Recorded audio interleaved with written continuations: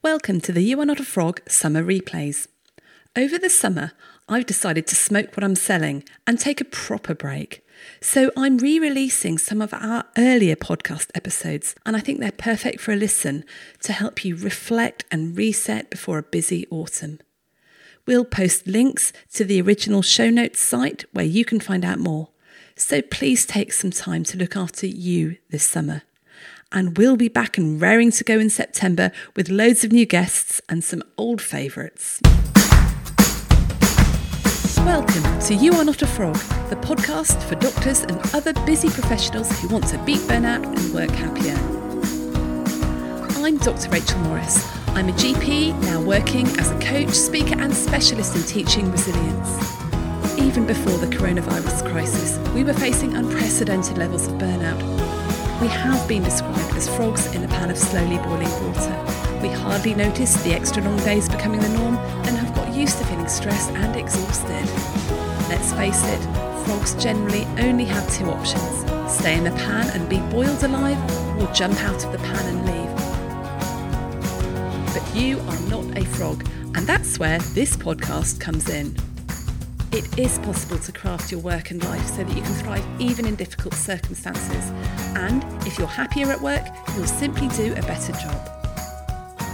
In this podcast, I'll be inviting you inside the minds of friends, colleagues and experts, all who have an interesting take on this, so that together we can take back control and love what we do again.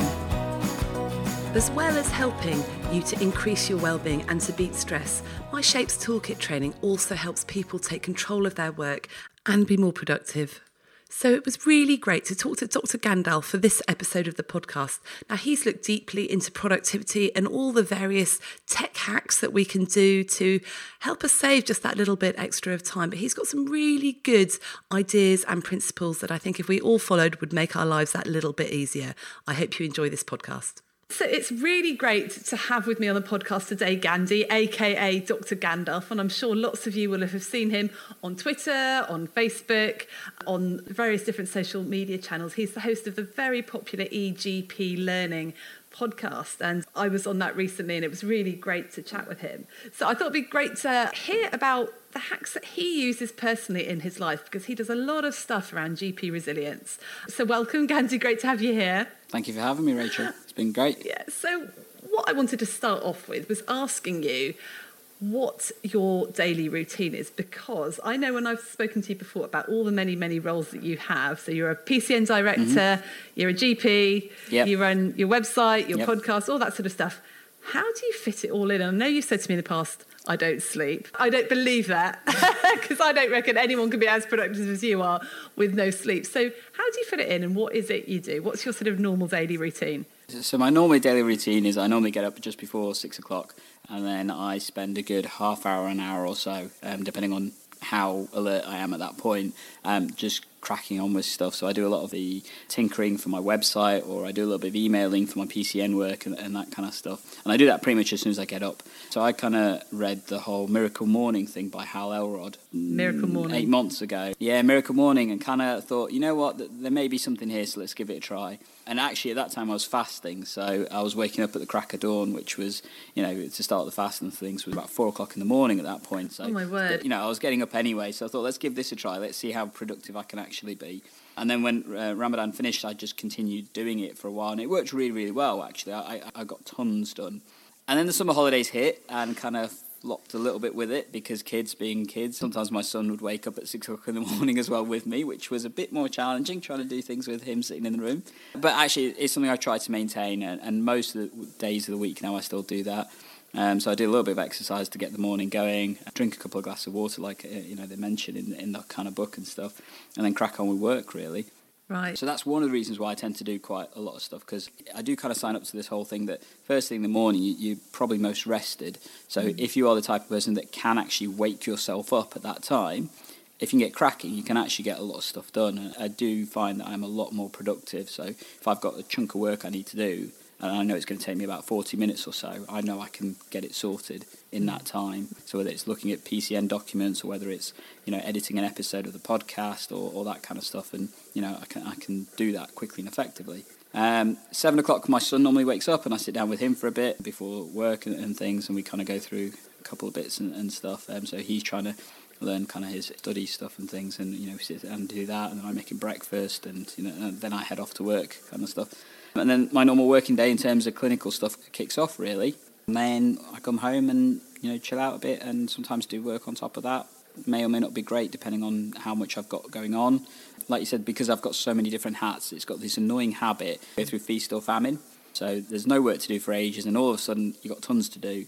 And lo and behold, it's the exact same time where one of your other roles has tons to do. So it's just trying to stagger that. That's been probably one of my best hacks of trying to make sure that actually I'm not getting into problems with that. In terms of doing that, the big thing for me lately has been to-do apps. I've been spending a bit of time trying to find one that works for me so that I know what I need to do kind of thing. And that's starting to work a lot more effectively. That's interesting, the to-do apps, because I've been looking for to-do apps that work for me. And what I realised that actually my problem is not the apps, it's actually reviewing my lists regularly. So I've been keeping a to-do list on Evernote, and it's probably got 200 things on it, and I never look at it. So one of the things I found is when you create a to-do list, loads of people are really good at creating lists. Yes. That they can do. Like you say, it's the review thing. But then remembering to review it is part of the challenge as well. So one of the things that I found is the ones that I use, I love the remind me function. So quite a few of them have functions where you can set a timer. Okay. So you've got normally a due date and you've got an alarm that you can set as well. And what I would normally do, I'd have the due date for whenever the task has to be done by. But then I always set the alarm to remind me, depending on what the task is, a set time before that. So, and in line with what I know I would normally be doing. So for example, my PCN work, I tend to do most of it on a Friday, because that's the day I have allocated for it. So I will make sure that if it's a task that needs doing, say, by the Monday after the Friday, well, I've got the due date done, but I'll set the reminder to go off first thing Friday morning that says, actually, you need to make sure you've done this today. And that helps me, because I see the first thing I see when I then look at my phone or my computer when I go onto it is like, ping, you've got a reminder, you have to do this. And like, right, that's what I need to focus on. That's what I need to do today. And do you find that you have a bit of a routine about, okay, it's PCN work on a Thursday and it's maybe podcast on a Wednesday, which is it's a Wednesday when we're recording this. Does that help you, or does it tend to be a bit all over the place? It does. I think one of the challenges many GPs have is we're really good at doing stuff, really bad at saying no, generally speaking. And as a result of that, we find ways to expand our time. So I think it's Parkinson's law, if I remember rightly. Any task will fill the amount of time you allocate for it. And, we see that in consultations, for example. So, people talk about how long a consultation should be, whether it's 10 minutes, 15 minutes, etc. But no matter how much time you allocate for the consultation, it will naturally fill that amount of time you've got allocated.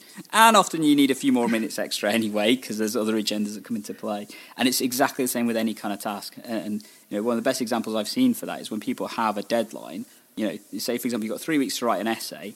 It doesn't take you 3 weeks to write an essay. Majority of people will churn it out in the last couple of days. So actually, the task is still taking you 3 weeks because you've not dealt with it, because you've not had the time pressure, you've not had the motivation to do it. But if you actually make sure you've got the right amount of time allocated for that task, then you can get it done a lot more effectively. That's interesting about deadlines, because I read this about deadlines, that you should, almost give yourself artificial deadlines, which mean that you do things in time and you block out your time in the diary to do it.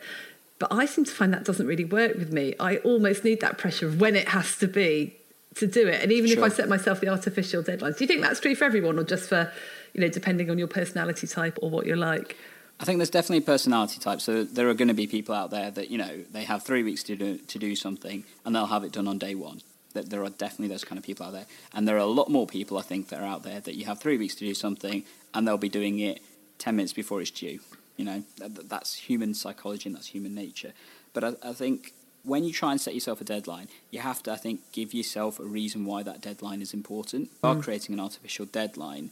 Why is that one important? And more important than the actual deadline of the task. So if I have those kind of things, I will actually put on my deadline, for example, I've set it for Friday morning because you've got X, X, and X to do next week. That kind of, so I link it off to the other tasks to remind me, actually I have to do it now. Next week I've got this to do and I need to make sure that's done, so make sure everything's sorted. Yeah. You mentioned about having allocated time. So my podcast, I typically record or do most of the stuff for that on a Wednesday morning. Now, if I don't have that allocated time, I don't get it done That's the thing. If I find it much more challenging. So making sure I've given myself space and time to do these kind of things. And to go back to my earlier point, because GPs are generally quite bad at saying no, what we find is that they take on lots of extra stuff and then the time pressure just crashes onto them. So making sure that if you are particularly having multiple roles, multiple hats, as I like to call it, that you are allocating time in your week to do it. Otherwise, what happens is you prioritise everything for the things that you feel are important or probably are important. So, for example, patient-facing stuff kind of thing. But then all these extra stuff that actually makes your brain tick often in a different way. You then find that you're pressuring yourself to get those done, and then you may lose the joy of doing those kind of things, which actually also bring you a lot of satisfaction, a lot of fulfillment and that kind of thing.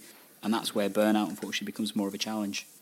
Yeah. Yes, I've noticed that definitely the urgent stuff always crowds out the important stuff. And I guess it's the urgent important stuff that crowds out the important stuff. And it's trying to find some time that you can set aside where you will do the important stuff. For example, yesterday I had a really big project to do. It wasn't urgent, but I needed to do it. But there were about 10 really urgent things that I needed to do. And it was really difficult to get the discipline to say, I'm not going to do those urgent things. I'm going to focus on this big important thing, because otherwise that's going to become urgent. Yeah. So I guess the challenge thing is trying to allocate, like you said, the urgency versus importance. One thing I love for that is the Eisenhower matrix. Yeah. I'm sure you've come across this. And if people are looking for a tech way of doing this, there's a really good app that does this. What's and that it's the one I've been using for myself for quite a while, up until recently, and I'll explain why in a second. But it's called Ike, I-K-E. Okay. I think it's only Android, unfortunately. It's not Apple-based. I know this is a slight frustration, but it is awesome. And the reason why it's awesome is whenever you put yourself a task, it actually forces you to use it in the form of an Eisenhower matrix. So for those of people that haven't heard about this, Eisenhower matrix is basically a grid, four-way grid of urgency versus importance. So you've got your urgent important, your urgent not important, your not urgent important, and your not urgent not important. And effectively, it forces you, every time you add a task, to choose which of those four quadrants you are putting that task into. And you can rename them if you want, so you can have them as, focus, plans, future work, that kind of stuff. And the idea being, because you're being forced to put it into that category, it just helps you have that little step of, okay, where's it going? How am I going to allocate this? There's still the trick of trying to analyse that yourself. And what you tend to find then is that by using a matrix like this, it forces you to decide, because then if you put everything into the urgent important, you can have loads in there, and then when you see the kind of app, when you open it up, it says, well, you've got 30 things in urgent and important, and nothing in your not urgent, not important. And then the question is that right? I really like the app for that reason. It's what I recommend to a lot of people that do struggle with productivity, because it just makes you have that decision process of, where do I stick this? Yeah. And then there is that other question of that whole not urgent, not important category. Are you actually the person that needs to be doing that task? And is it a way of doing those particular tasks so you don't need to? And taking it from there, really. Yeah, and we talk to people, because I use the urgent important matrix all the time when I'm doing my training courses for GPs on resilience. And the problem is they end up with sort of nothing in there, not important, not urgent boxes. Everything seems to be important, and then you've got some stuff that's urgent and not important. We talk to people about delegating, but we find it really hard to delegate stuff, don't we? We do, and I think that's partly a control aspect in the fact that GPs like to have control and like to be able to, because I can probably do this better than anybody else. I think there is an element of that, if I'm being honest. But also, it is because of the responsibility that comes with our roles. There are many people out there that feel this fear that if it's not done right, it's going to come back and, in effect, bite me in the butt. Yeah. So making sure that doesn't happen, the best way to do it is if I do it myself. Actually, if you're doing everything, where are you going to find the time for doing everything? Yeah. This is the problem. So things have to be delegated. And as long as there is a structure, then it's fine. As long as you've got a principle or a process. There's no point saying, well, I'm not going to do this, so I'm not going to do it, and then leaving it for somebody else to figure out. Yeah, you clearly need to have the input and a policy or a process to figure out how to do that.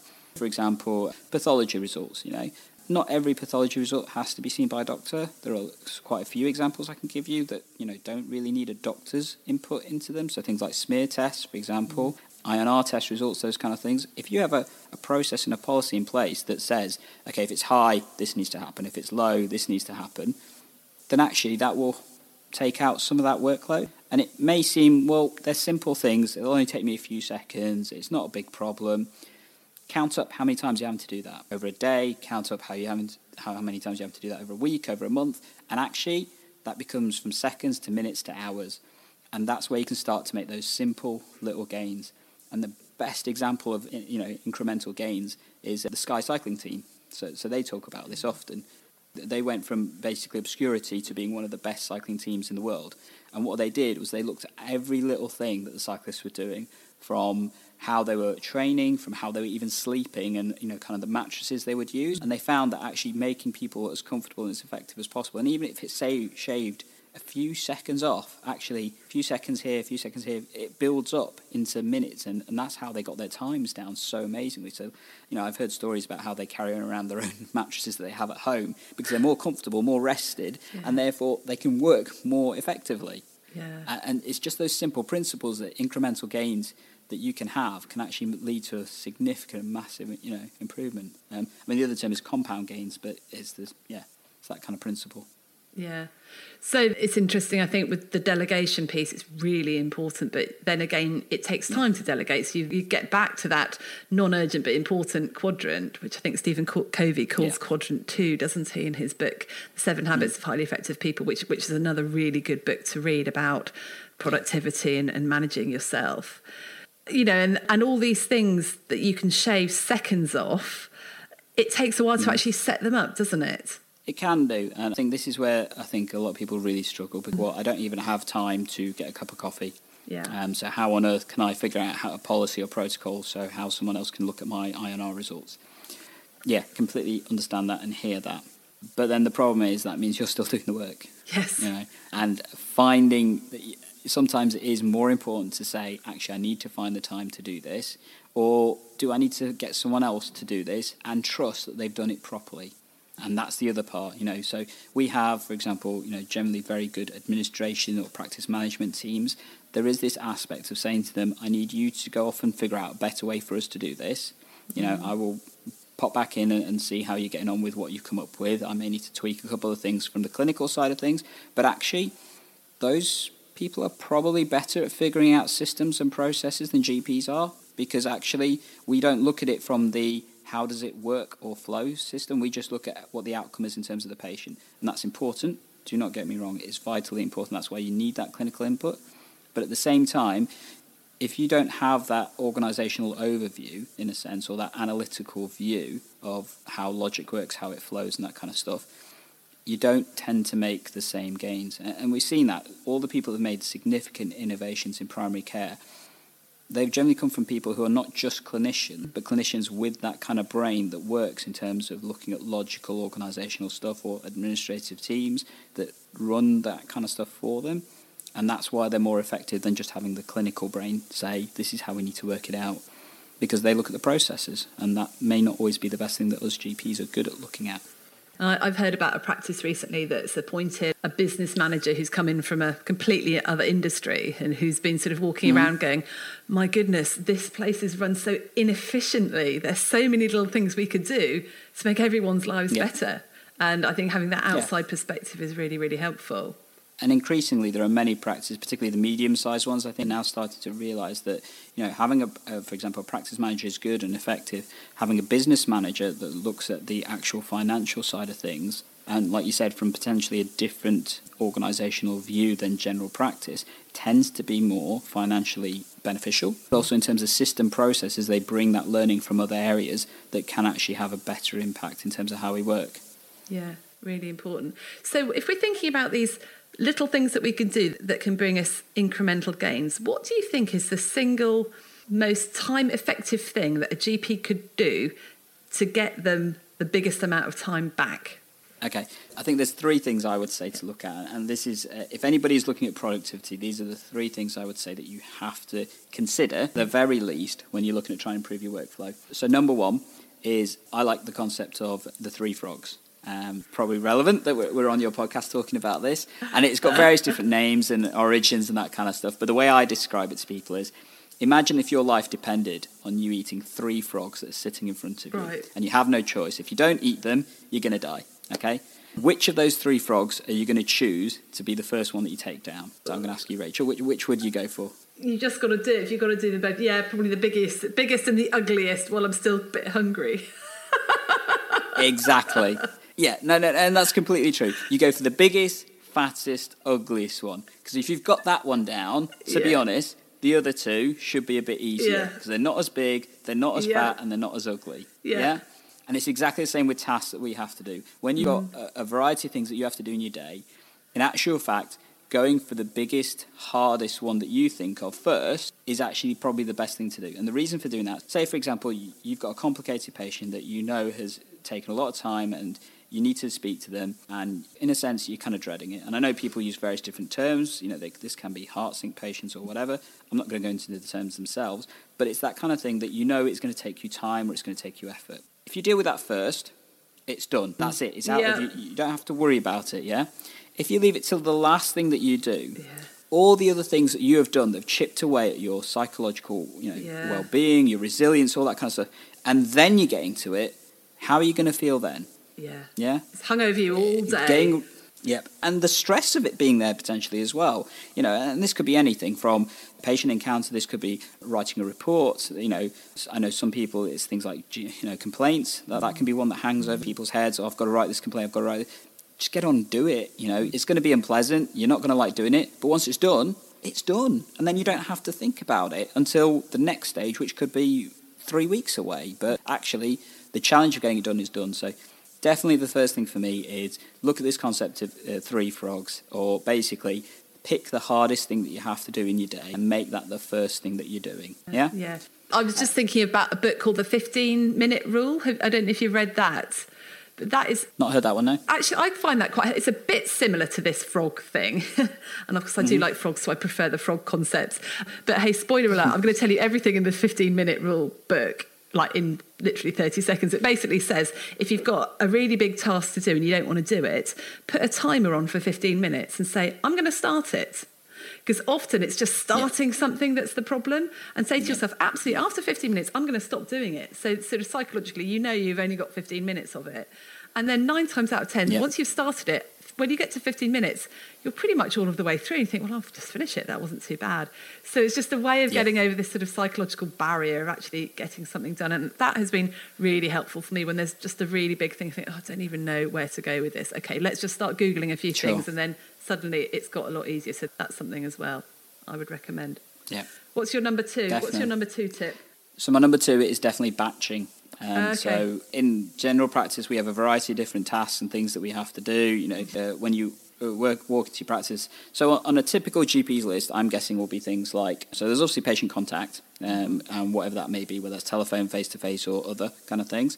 There will be clinical admin that you have to do, so your pathology results, there'll be your letters that you have to look at, and then there'll be your tasks, whatever they're called. Different systems have different names for them and that kind of thing. And then there'll be all the other administrative stuff like audits and appraisal and all the other kind of thing. Batch what you're doing. If you do that, it works so much better. And the reason for that is people talk about this concept called multitasking. Okay, multitasking doesn't exist. No. It's attention diversion. That's how I describe it. Because in reality, particularly the type of work that we do as clinicians, you can't multitask. Managing 2 different patients at the same time, that's dangerous. So you can easily make a mistake, you can get confused, you can have the wrong notes open, or you can put a prescription for the wrong patient. So trying to multitask with clinical care is not ideal. Clearly there are situations where it still has to happen, and things, for example, like a chaotic ED department, resus room, that kind of stuff, that may be the situation you're in and it can't be avoided. In practice, you may be on call and have one patient sitting in your room, another patient on the other side of the practice going into asthma arrest, something like that, respiratory arrest and things. Yeah, fair enough. You may have to do that at times, but it should not be the norm. That's what I'm trying to get at. Yeah. So making sure that you are batching the work that you're doing. The other reason for doing that is that when you get into the flow of doing a repetitive task, whether it is something like looking at pathology results, whether it's looking at your clinical letters, it flows so much better when that's the only task you're doing, because your mind's set up for doing it in that format. So if you're looking at your clinical letters, there will be a process you run through when you look at clinical letters. I'll look at this part. I'll look at the letter first, for example. I'll scan for the relevant bits I need to do. If I need to change the medications, I can do that. If I need to pass it on to someone, I can do that. It's a set workflow that you have in your brain, and actually that will flow a lot better than you doing 5 minutes of that, and then, oh no, I've got some pathology I need to do, I'll go do that, or I've got some prescriptions I need to do, I'll go do that, and then I'll come back to my letters. No. Give yourself 20 minutes in the day to say, I'm just going to spend 20 minutes on my letter at that one point in the day, and that's it.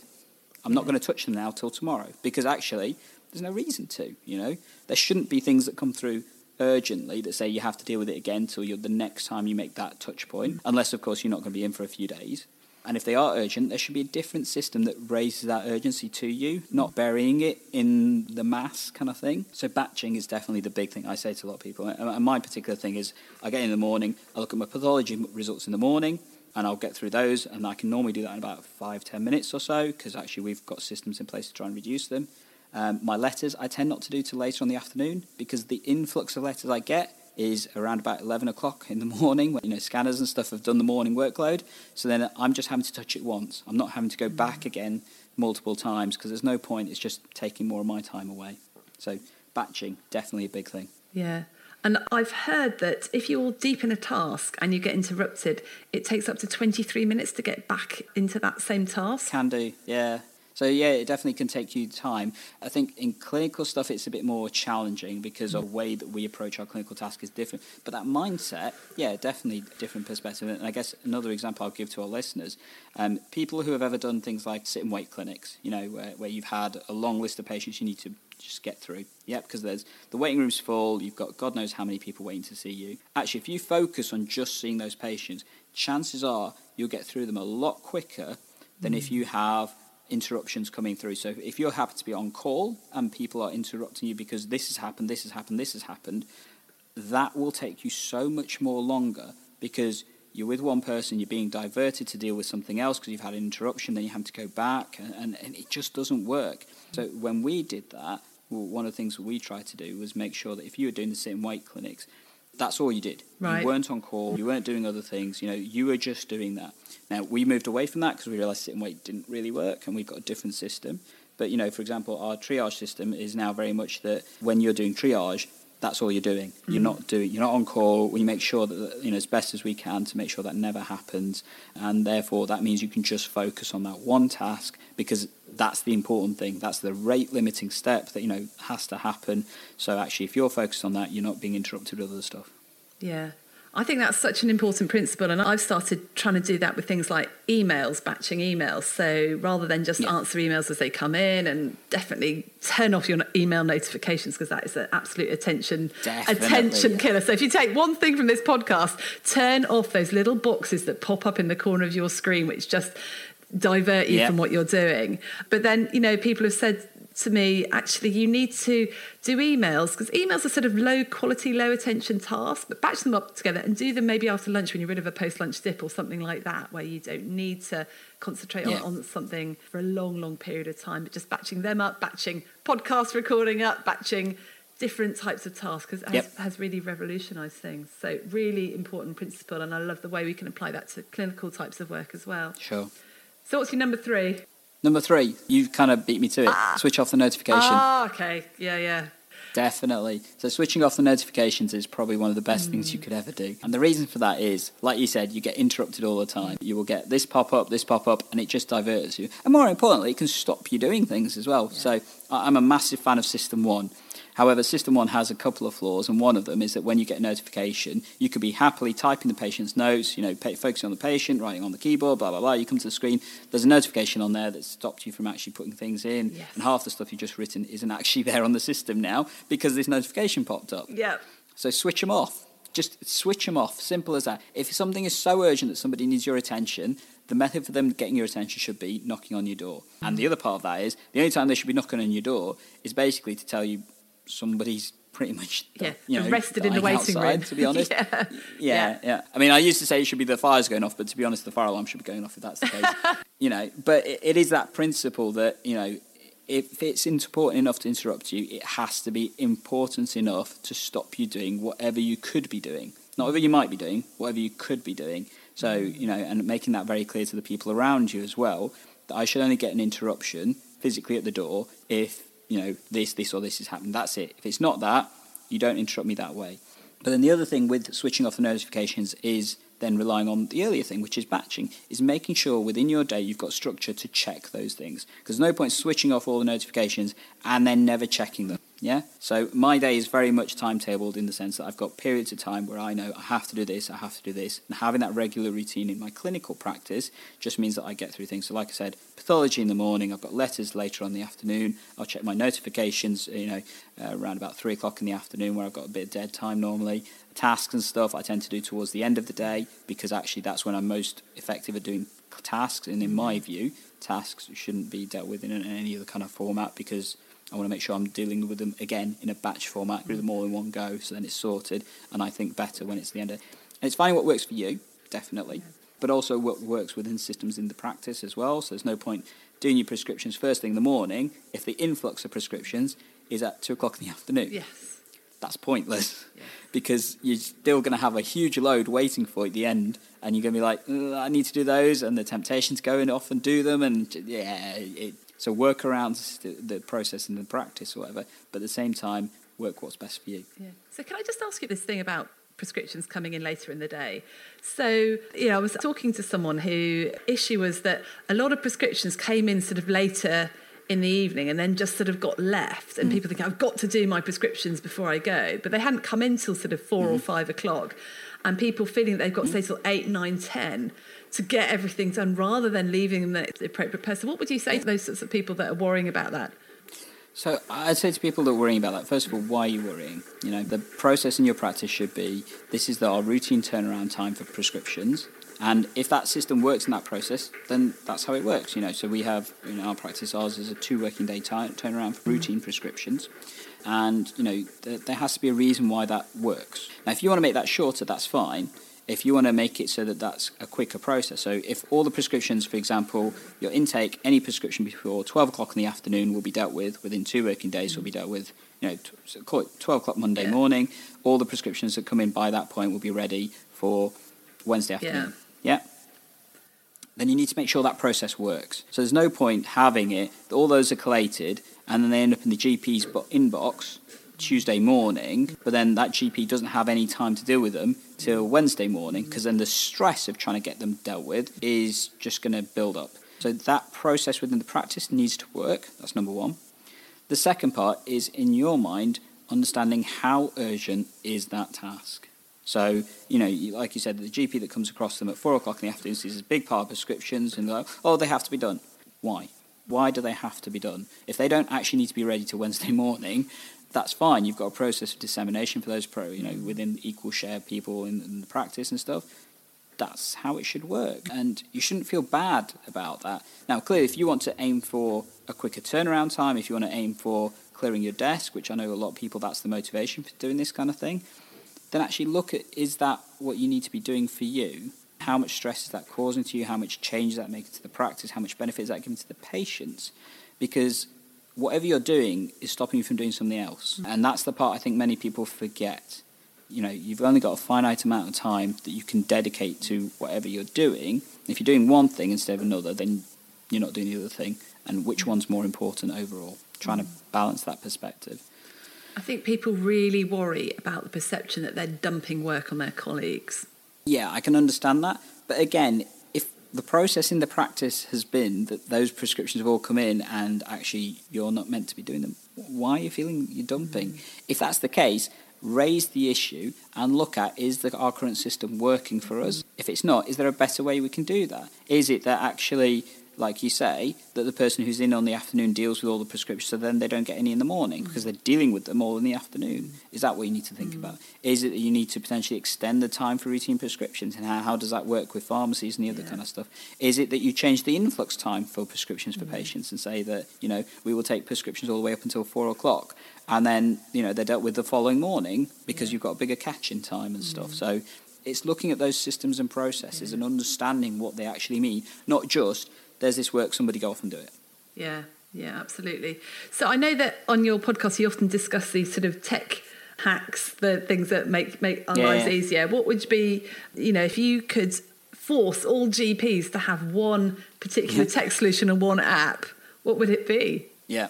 So one tech solution, hands down for me, would be video conferencing. Yeah. So this past 6 months or so, I've really got invested into this in terms of spending time and looking at how it works. And it works, simply put. Particularly for my PCN, I can appreciate for many people for patient-facing roles, this may not be as effective. Although video consultations is something we need to look at moving forward and is going to be part of the contract from 2021. And I'm not going to talk about video consultations because that's a whole other matter. But video conferencing in terms of, you know, meetings within practice, between practices, meetings within PCNs. Oh my God, the amount of time you can save is significant. Yes. I will counteract that with that physical meetings clearly have immense value. Not just value, but immense value. Yeah. And the networking opportunities and that, you know, emotional aspect that you get from being in a room with people is exceptionally valuable. However, GPs are unbelievably expensive people. Our time is so valuable. And unfortunately, we get asked to attend lots of meetings. Yeah. So if you have to do that, would an online meeting, would a video conferencing meeting actually mean that works more effectively for you? You can dial in, dial out. And actually, if it's just a brief discussion or, you know, catching people from across a diverse geographical area, is that a better way of doing it? Yeah. And more importantly, what I tend to find works better is hybrid meetings. Okay. So what I mean by that is that you have a meeting where people can congregate and meet, but at the same time, you allow people the opportunity to join in via video conferencing. So it's not just a video meeting where everybody is dialing in, but it's the combination of the two. And the value from that is really significant because then the people that prefer the face-to-face or don't like the medium of interacting online, they can have the option of coming. If they don't, or if they can't make it because of whatever, geographical reasons, timing issues, that kind of stuff, or even because they're in clinic, you know. So I have had online meetings where people have had to be on call, so they have to physically be in the practice, and they may have to dip out and deal with a patient, but then they can just switch it off at that point. And the other amazing thing is most of these systems will record the meeting. Yes. And having the recording available for you to then look at, to then say, actually, I can now capture the entire context of what was discussed, has so much more value than reading a set of minutes. Because no matter how good the minute taker is, they will never be able to capture context, particularly in terms of what people have said. Because otherwise you just end up reading a transcript that will take you 2 hours to read anyway, and most people won't want to do that. Whereas listening to something that's been recorded or watching something that's been recorded, particularly with the power of things like YouTube and stuff, being able to speed it up slightly so you can listen or watch back at 1.2 or 1.3, whatever your brain can cope with. You know, it takes, you know, for example, an hour-long meeting down to 50 minutes. Awesome. Bit of time saving. But I've still got the value and the context of what's happened in that meeting to reflect on, particularly if decisions are being made without my involvement. I want to know what's happening there, and that can be a more effective way rather than just simply, you know, going over minutes. And the minutes may be enough, but then if you want the deeper context, you've got it. You've got access to it. Yeah, so for me, great idea. Yeah, definitely. Yeah. In fact, I was reading a Harvard Business Review article just this morning about remote working and how you can promote sort of teamwork amongst remote workers. And the problem is that they were identifying was too much video conferencing means you don't get those informal interactions which you get when you meet face-to-face. And they were suggesting actually start your meeting 10 minutes earlier. The organiser just puts it open so people can come in with a coffee and do a bit of small talk and leave it open for 10 minutes at the end so that people can, I mean, you can stop the recording. You can choose how long you record for, can't you? But people can then just record, chat and, you know, if they want to have a little breakout room, you can do that as well. So I think that's a really good and thing. Interesting. So obviously this won't be going out at the time that this happens, but tomorrow I'm attending a King's Fund event based in Nottingham, and one of the things I've been asked to talk about is technology and how you can use that. And one of the big things I say to particularly networks is this is a way of trying to save you time. Network meetings can be a really challenging thing when you're trying to get various different groups of people into a room and that kind of stuff. And people get really annoyed with meetings as well because there's so many of them. So the potential of having online video conferencing where you can dip in, dip out offers value. Yeah. So that's number one. In terms of apps, you asked me about, so I've got two that I'm going to quickly mention. So it's not necessarily an app, but it's an app system, and that's something called Calendly. Oh, yes. So it's basically a scheduling app. And the reason why I love this is that I have pretty much removed the whole negotiating with people in terms of when I'm free. And for a one-on-one meeting, it works amazingly well because I only have to negotiate with one person. I can simply say, here's my link for when I'm free. You pick the time that's best for you, and it will automatically book it. I get a notification then to say this person's booked it, and actually if it turns around, it doesn't work for me, I can adjust it from there, but often it works because I've set that those are the times that I'm available and that kind of stuff. And that's how we arranged this meeting. You know, I sent you my Calendly link, you booked into it, and we were fine. We were sorted. You know, we only touched base, I think, last night to say that, we're still going ahead. Actually, love it. Absolutely love it. It's made a massive difference to me in terms of stress with organising meetings, and I don't tend to have now the whole, are you free? Oh, I'm not free then. Oh, are you free then? You know, that back and forth. Saves 20 emails, doesn't it? And there is a free version that you can use. Definitely. So if you just have one meeting type, it's completely free to use. If you want various different things, so again, I have lots of hats, and I actually found the value of this for me. It's not the biggest cost in the world. It works out something like £8 a month or so. That I went for the paid version, and it integrates directly with my calendar, so I don't have to then worry about it not being there. It just works. And then my other one is a to-do app. So I mentioned earlier that Ike was my preferred to-do app. The reason why I've changed from Ike, the one thing it doesn't do, which I've been looking for, which another app now does, is voice integration from Google. So I would love to be able to say, "Okay, Google, this." No, I just heard a bleep. But to say that and then remind me about X, Y, and Z. Right. Yeah, and unfortunately Ike doesn't have that integration. Because one of the things that I've realised now, particularly when I'm driving, lots of things come into my head. And I've now struggled to, because obviously I'm driving, I don't want to pull out my phone, I don't want to start jotting things down, I don't want to stop what I'm doing, particularly if I'm doing longer drives and stuff. So having a method that allows me to record those kind of ideas in my head effectively. So I now use Microsoft To Do, which is actually pretty decent. And the other thing, I'm happy to find this works, it also works really well on my computer.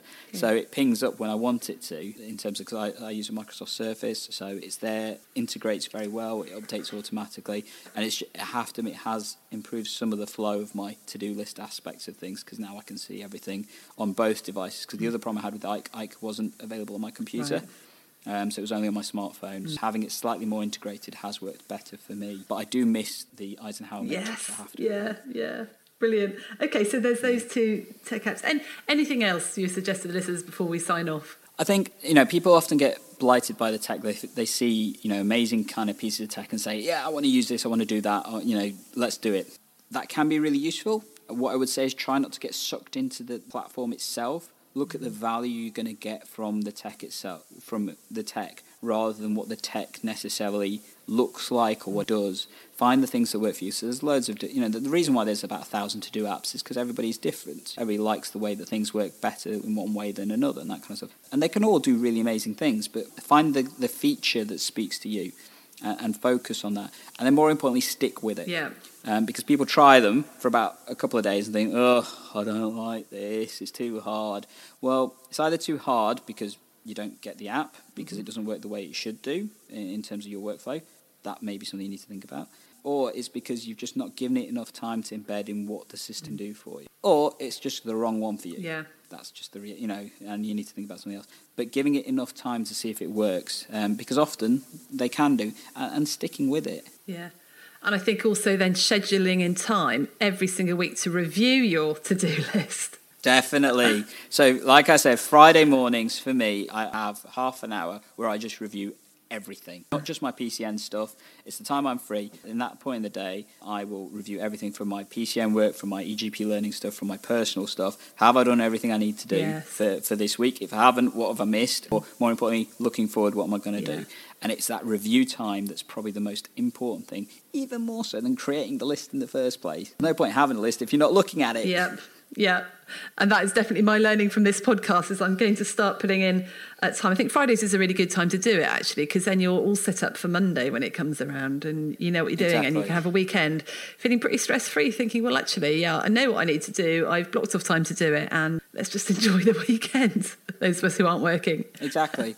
So I know for some people, what they would tend to do is they review their list just before they go to bed, with the intention that they're not going to do anything, but they know what they need to do tomorrow. So they've got it clear in their head, I need to do this, this, and this tomorrow.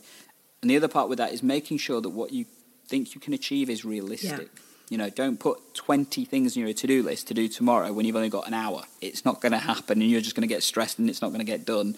If that's the case, reallocate, look at what's important, figure it out, more importantly, and then take it from there, rather than just, oh my gosh, I need to do 50 things tomorrow. Yeah. Because it ain't going to happen. That's the reality of things. Yeah. Things always take us sort of twice as long as we expect they're going to do. That's in my experience. I need to allocate twice the amount of time. Thank you so much, Gandhi. That has been absolutely brilliant and really, really helpful for our listeners. If people want to get hold of you, hear your podcast, how can they do that? So best thing to do is search for eGP Learning. So that can be either the website, which is egplearning.co.uk, or as you mentioned, I'm on pretty much every major social media platform going. So Twitter, Facebook, Instagram, YouTube, LinkedIn. I think I've even got a Snapchat account, but I don't really look at that one, to be honest. I don't bother going there. Yeah, but the best places to get me actually are Twitter. I'm on there most of the time and stuff. So eGP Learning or at Dr. Gandalf 52. And just to point out, I'm not 52 years old, because a lot of people assume that is a separate reason for having 52. But yeah, Twitter's a good way of contacting me, or like I said, the website, and definitely subscribe to the platforms, whichever you prefer. So the podcast is eGP Learning Podblast, and the YouTube is, again, eGP Learning. Brilliant. It's a great podcast. I would recommend it. So thank you so much for your time today, and look forward to speaking to you again, hopefully soon. Definitely. Cheers. Thank you, guys. Then. Bye. Thanks for listening. If you enjoyed this episode, then please do subscribe to the podcast, and also please rate it on iTunes so that other people can find it too. Do follow me on Twitter at Dr. Rachel Morris, and you can find out more about the face-to-face and online courses which I run on the youarenotafrog.co.uk website. Bye for now.